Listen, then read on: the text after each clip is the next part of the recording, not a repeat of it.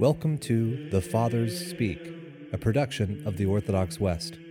Each day, Father John Fenton reads a selection fitted to the Western liturgical calendar from one of the Fathers of the Church.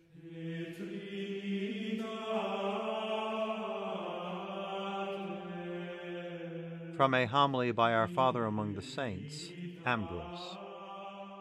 After the Jews were condemned, the mystery of the Church is plainly declared. For the penance of the Ninevites and the zeal of the Queen of the South for knowledge signify that the Church is a body gathered together from all the ends of the earth to hear the words of the peaceful Solomon. For truly is the Church a queen whose kingdom is undivided, rising up out of different and distant nations into one body. Therefore, that is a great mystery concerning Christ and the Church. But yet this is a greater mystery, because before the mystery was a figure, but now it is fully verified. For there Solomon was the type, but here we have Christ in his own body. Accordingly, the Church is built up of two classes of people, those who know not sin, and those who have stopped sinning.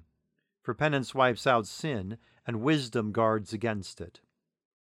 For the rest, the sign of Jonah is both a type of the Lord's passion and a proof of the great sins which the Jews committed.